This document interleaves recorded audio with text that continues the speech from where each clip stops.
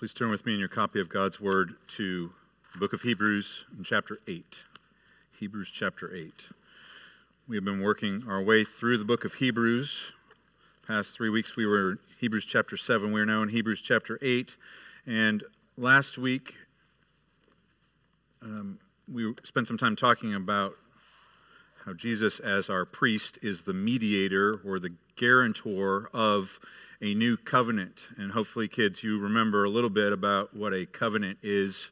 We'll talk about a covenant again today, a very important covenant, even the most important covenant that our God has given to us, what is the covenant that is called the New Covenant.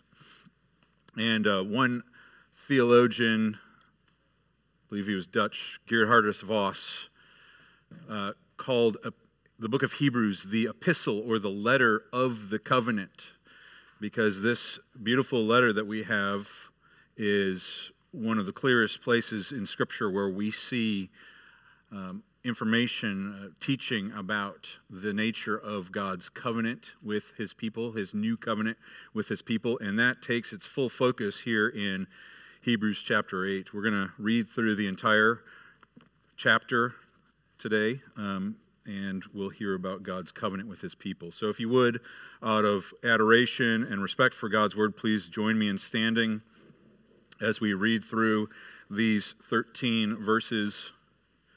This is Hebrews chapter 8, verses 1 through 13. Hear now God's holy and inspired Word.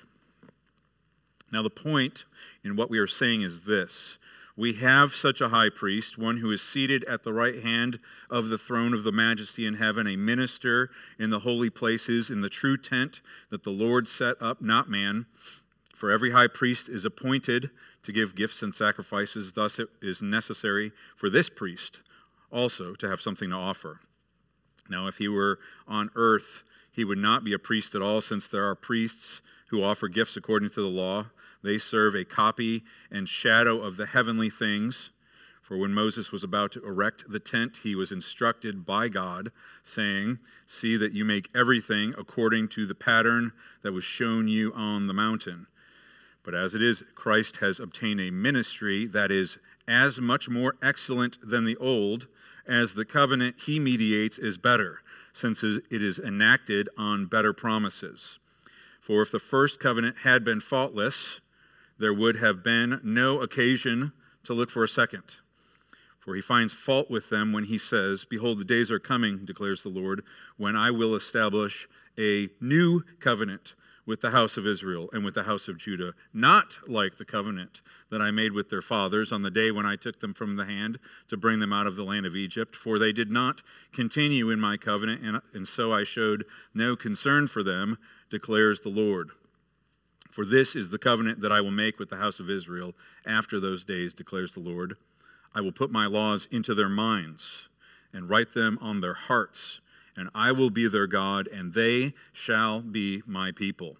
And they shall not teach each one his neighbor and each one his brother, saying, Know the Lord, for they shall all know me, from the least of them to the greatest. For I will be merciful toward their iniquities, and I will remember their sins no more. And speaking of a new covenant, he makes the first one obsolete, and what is becoming obsolete and growing old is ready to vanish away. So ends the reading of God's word. Let's pray. Father, thank you that you do speak to us through your word. We do thank you that you even speak to us through the weakness of the preached word.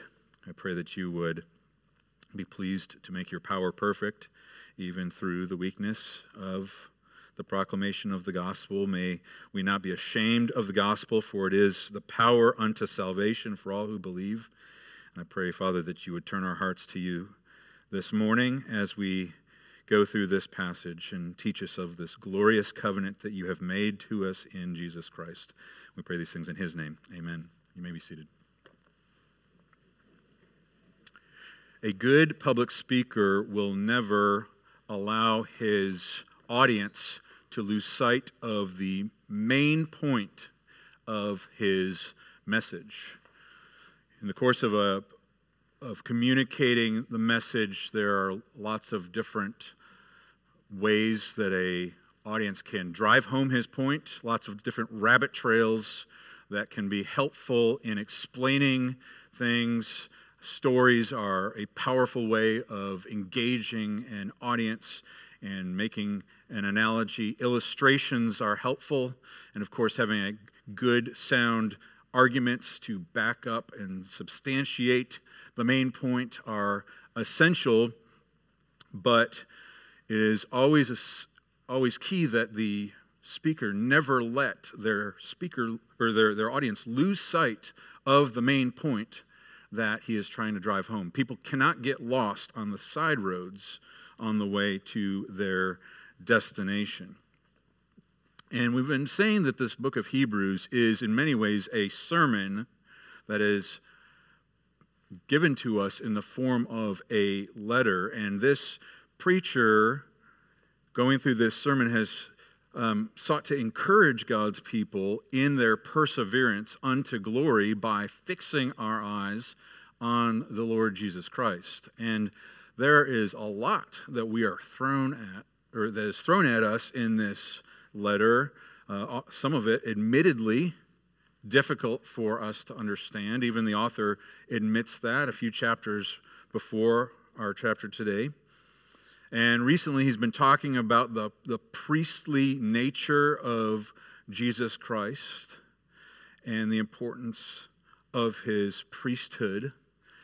But when we come to this chapter, at the beginning of chapter 8, it's almost as if our author wants to look us full in the face and say, look at me.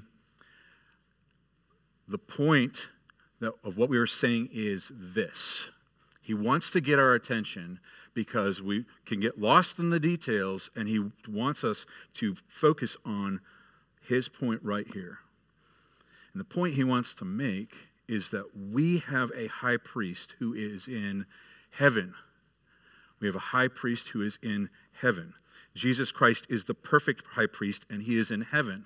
Now, we have heard a lot about the priesthood of Jesus Christ, but his focus today is to drive home the point that he is in heaven, his heavenly placement, and why that is so essential for us as we persevere in our faith. And the way he does that is by saying, because he is in heaven, we know he has a better ministry. And that better ministry makes him a mediator of a better covenant. And that better covenant is the surety of our hope. It is the solid ground of our hope that we will persevere unto the end.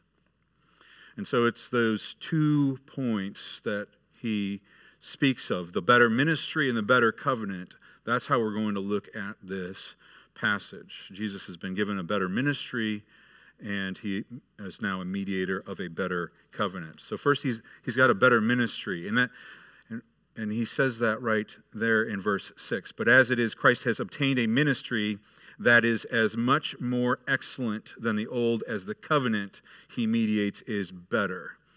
So what is so great about this ministry that he has been given? What is the point he's trying to convey to us? Well, there's 3 things. It's his placement, his posture, and his purpose of this ministry. First is the placement. Jesus Christ, as our priest, is in the true tent, he says.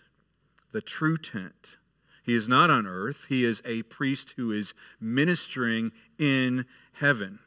Now, the old covenant, the old ministry, the former priests, they ministered in the tabernacle on earth.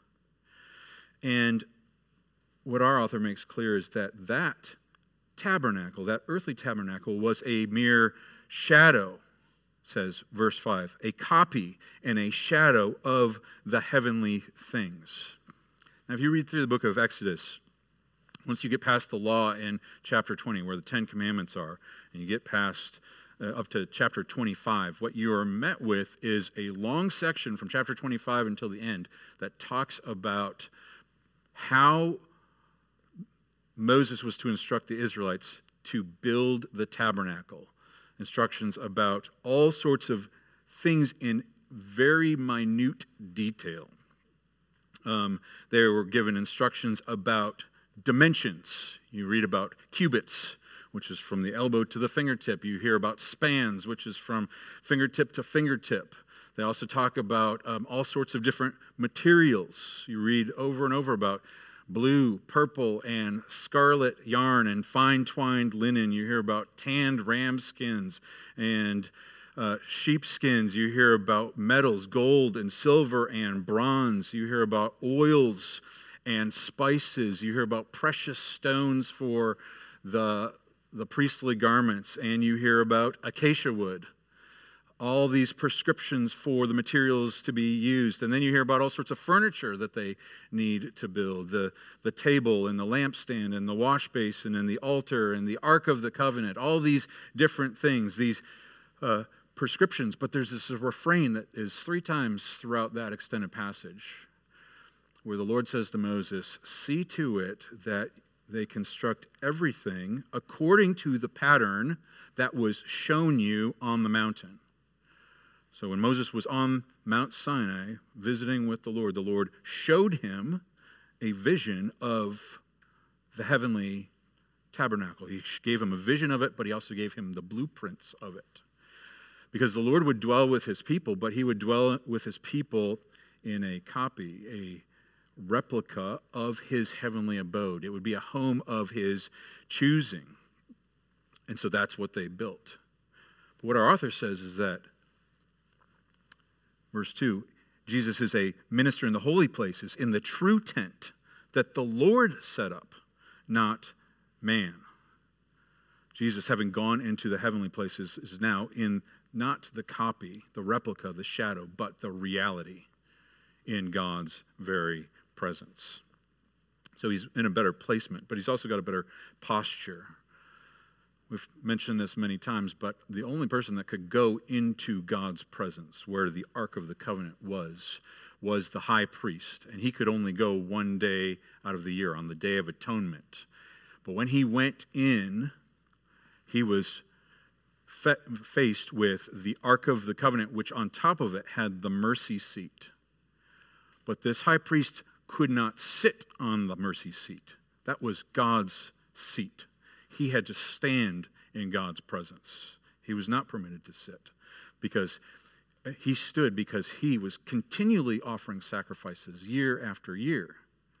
But Jesus Christ, having entered into the true tent, sat down at the right hand of God the Father. His once perfect sacrifice completed all sacrifices, and he has sat down even on the mercy seat at the right hand of the Father. So he has a better posture, but also he has a better purpose.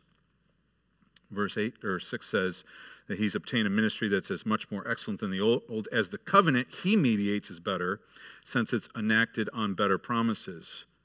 The former priests mediated the former covenant. Jesus has been given this ministry of this eternal covenant, this new covenant, this better covenant. The former priests, it was never intended to be permanent. It was always temporary. It was marred by being weak and useless. But we are now ministered by the Lord Jesus Christ as our priest in this eternal and perfect covenant. It is a much more excellent ministry, as the covenant is more excellent than the former. So he's got a better ministry and he's mediating a better covenant. Now, kids, again, a covenant is a fancy term which means the terms or the way that we relate to God. God had established covenants throughout Scripture where God said this is how we interact with him. And we've mentioned this before, but God made a lot of different covenants throughout Scripture. There was a covenant with Adam and Noah and Abraham and Moses and David, and now this new covenant. And yet our author really just talks about 2 covenants.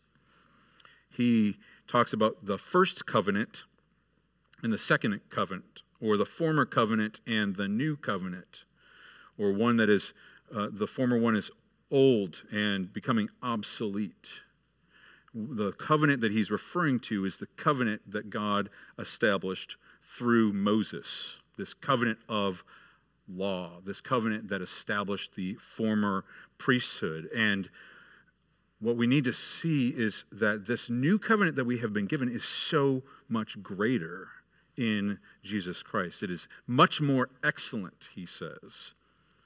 And he really gives two reasons why it's much more excellent. First, because it's not like the former one. And secondly, because it has been established with better promises. So let's look at those two things. First, he says, verse 8, he finds fault with the former covenant when he says, behold, the days are coming when I will establish a new covenant. Verse 9, not like the covenant that I made with their fathers. So what was wrong with that former covenant? What was wrong with that covenant? It wasn't because God was not gracious in the former covenant. See what verse 9 says. He says, it's not like the covenant I made with their fathers on the day when I took them by the hand to bring them out of the land of Egypt. God was very gracious. He heard their cries. He condescended to deliver them out of Egypt, out of their slavery. It was very gracious on God's part. And it wasn't that it didn't have a gracious intent. Throughout God's covenant, he said, I will be your God and you will be my people. The intent was a fellowship and a union forever with God. That wasn't the problem. It wasn't the gracious intent. The issue was that the law was weak and useless in perfecting us. The problem was with us. It's like the law passage that we heard from Galatians chapter 3, cursed be everyone who relies on the works of the law. Paul says in Romans chapter 8 that the law was made, it was weakened by the flesh, by our flesh. Our sin made us unable to keep that law. Our God said, do this and live. I will be your God and you will be my people if you keep this law. And that's what he says here in this passage. He says, it's not like that covenant, for they did not continue in my covenant. And so I showed no concern for them, declares the Lord. We read that new covenant passage from Jeremiah chapter 31. At the beginning of Jeremiah, the prophet Jeremiah speaks to the people of Israel and Judah and says that they had been unfaithful to him. And he had been their husband, and yet they had broken faith. And so he says, because they broke faith with me, because they rebelled against me, because they pursued other gods, therefore he wrote her a certificate of divorce. They broke the covenant, so he ended it. They showed no concern for him. He showed no concern for them.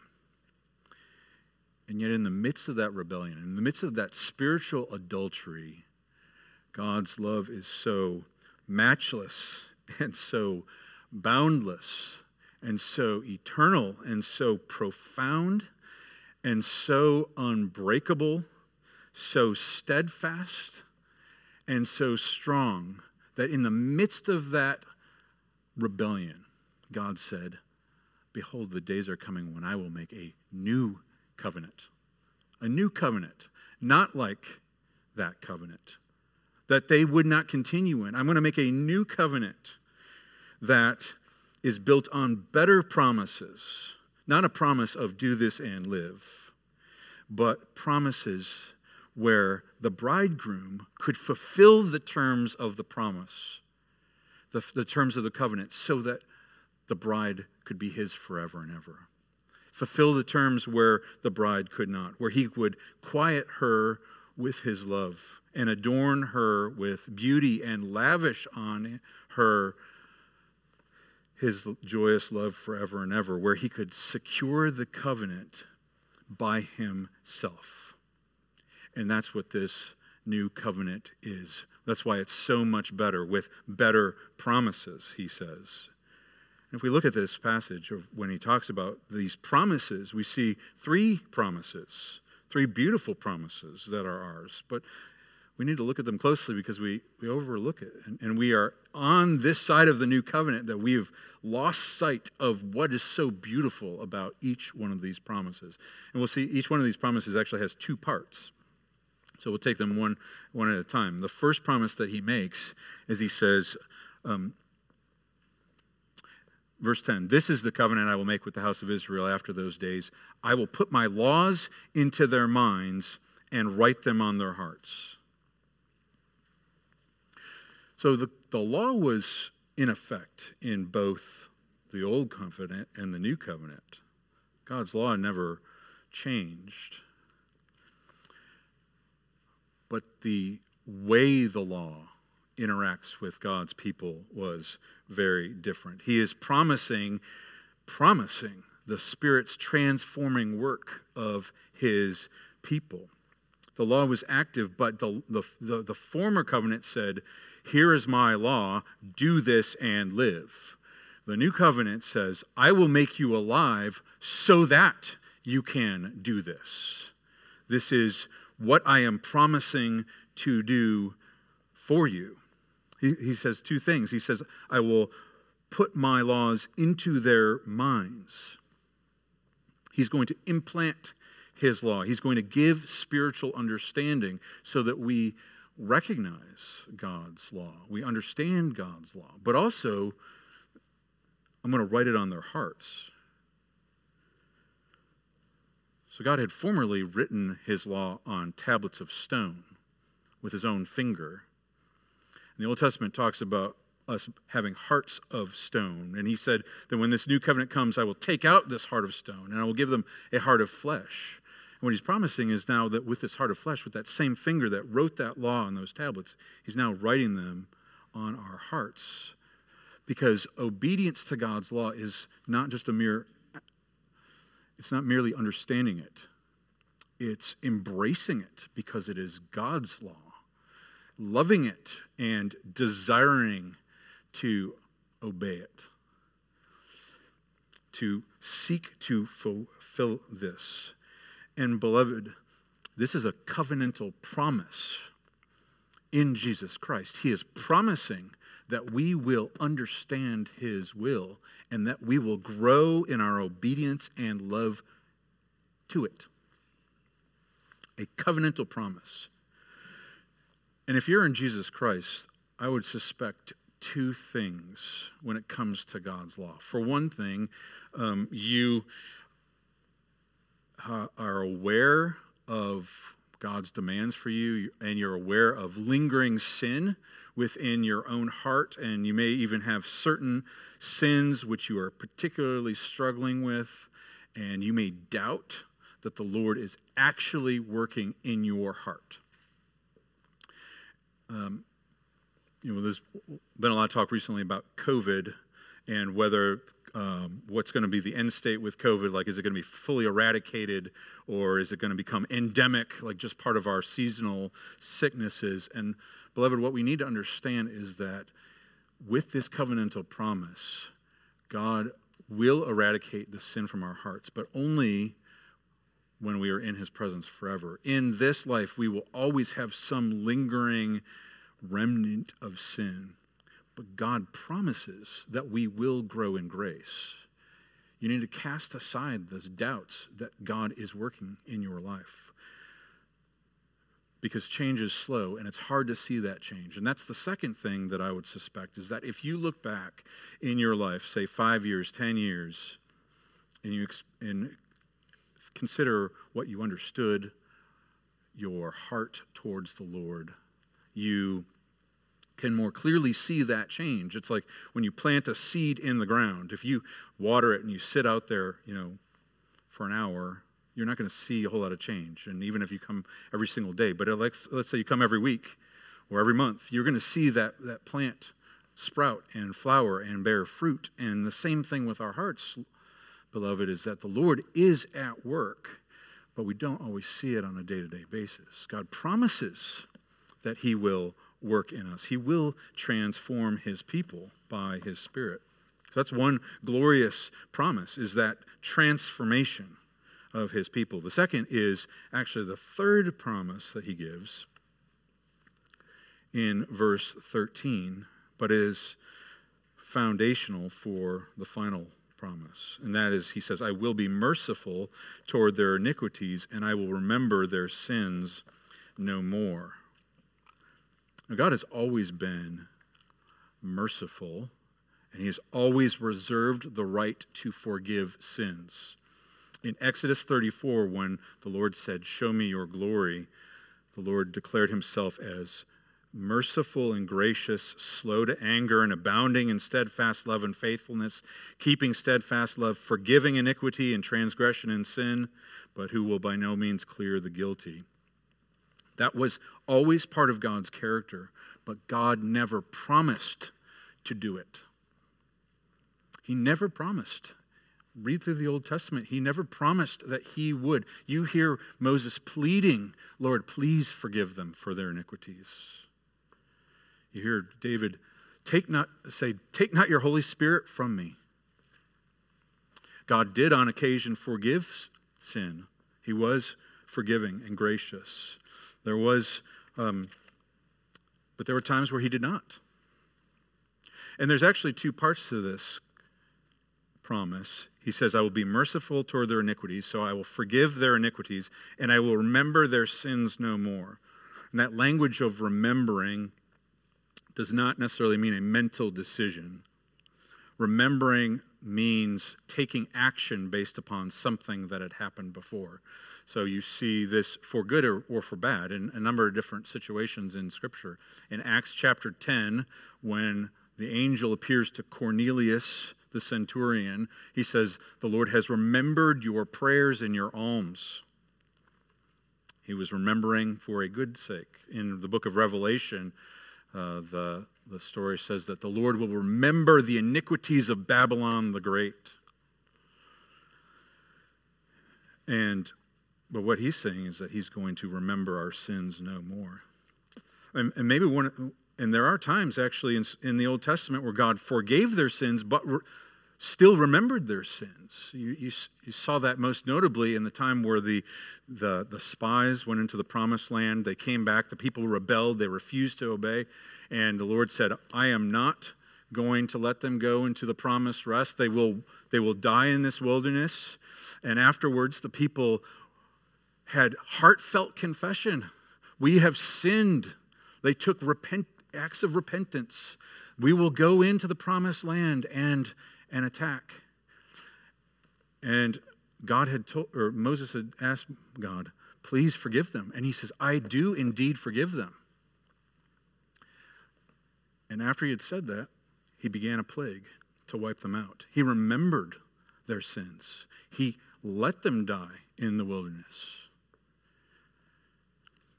But beloved, the promise that is ours in Jesus Christ is that our sins are forgiven and he will remember them no more. He will not take action on the sins that you have committed because he is remembering the sacrifice that his Son made on your behalf. And he remembers that and takes action by granting you forgiveness forever.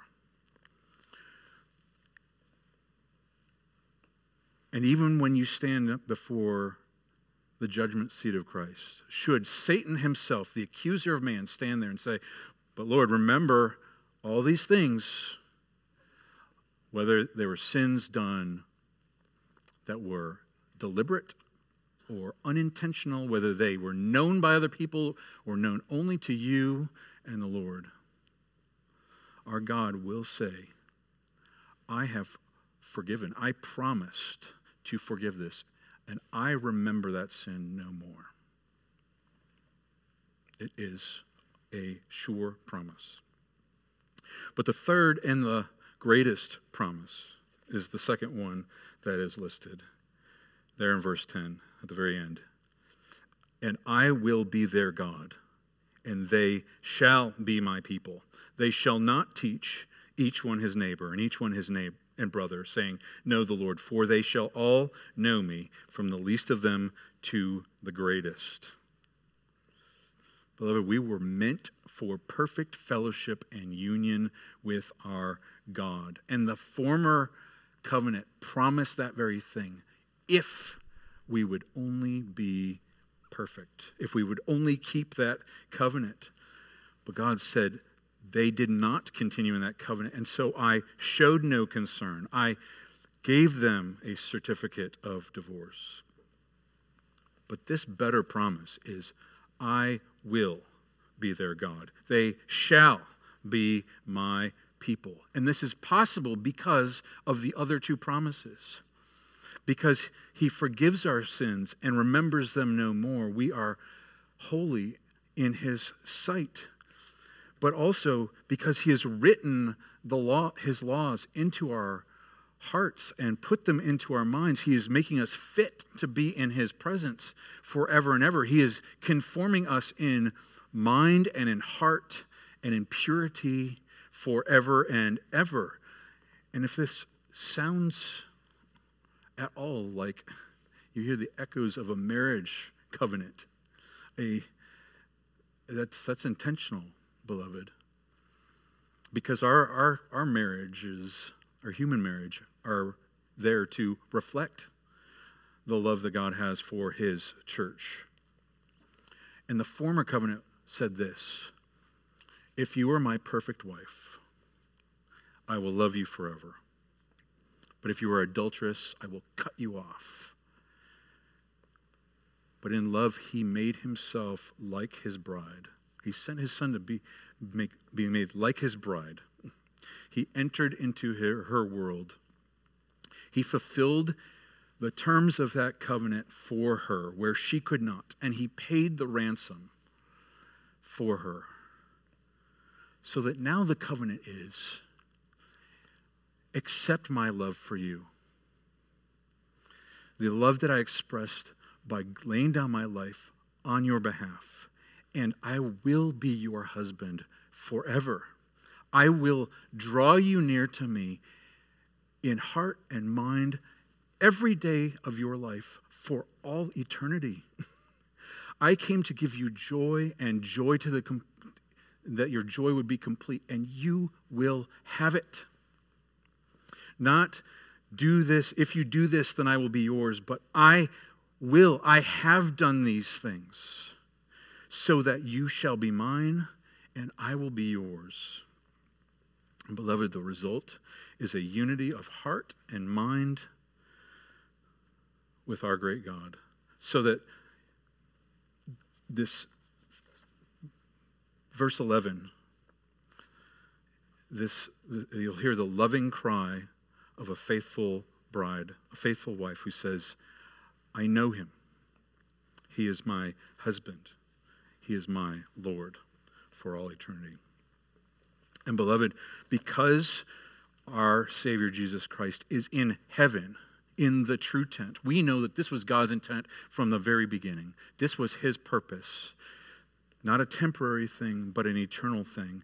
Those former covenants, those former sacrifices, all that was pointing ahead to this reality. God saved the best, the perfect, the eternal, the glorious for his Son, Jesus Christ, so that all of our rejoicing would be in God himself. And beloved, the terms of this covenant,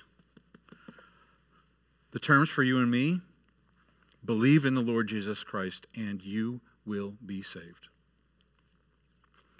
That means believe in the promises that God extends to us because of the ministry, the better ministry of Jesus Christ, our Savior. Believe in those. Believe in Christ as our mediator who ministers on our behalf, and remain in him and draw near to our God in him. He is the one through whom we receive these blessings. We draw near in him. And so, beloved, we have been given this new covenant with better promises. And this new covenant is the only hope that you and I have, that we shall persevere to the end. And it is a certain hope, because God himself has done everything for you and for me. He has secured our entrance into his presence. He has secured our holiness. He has secured our obedience. And we must cling to Christ. We must draw near to him. It is a sure hope because God has promised these things, and God is always faithful. And so, beloved, we must fix our eyes on Jesus. We must hold fast to these promises in him because they are ours. God has promised to prepare you for glory. He will be our God, and we will be his people. It is a certainty. He will surely do it because he is faithful. Let's pray together. Lord, thank you for these amazing promises which are ours. Thank you that you have been gracious enough to love us so much that you would promise these things at the price of your own Son. Help us to walk in the surety that these promises are truly ours. Would you do these things that you've promised? We pray this all in Jesus' name. Amen.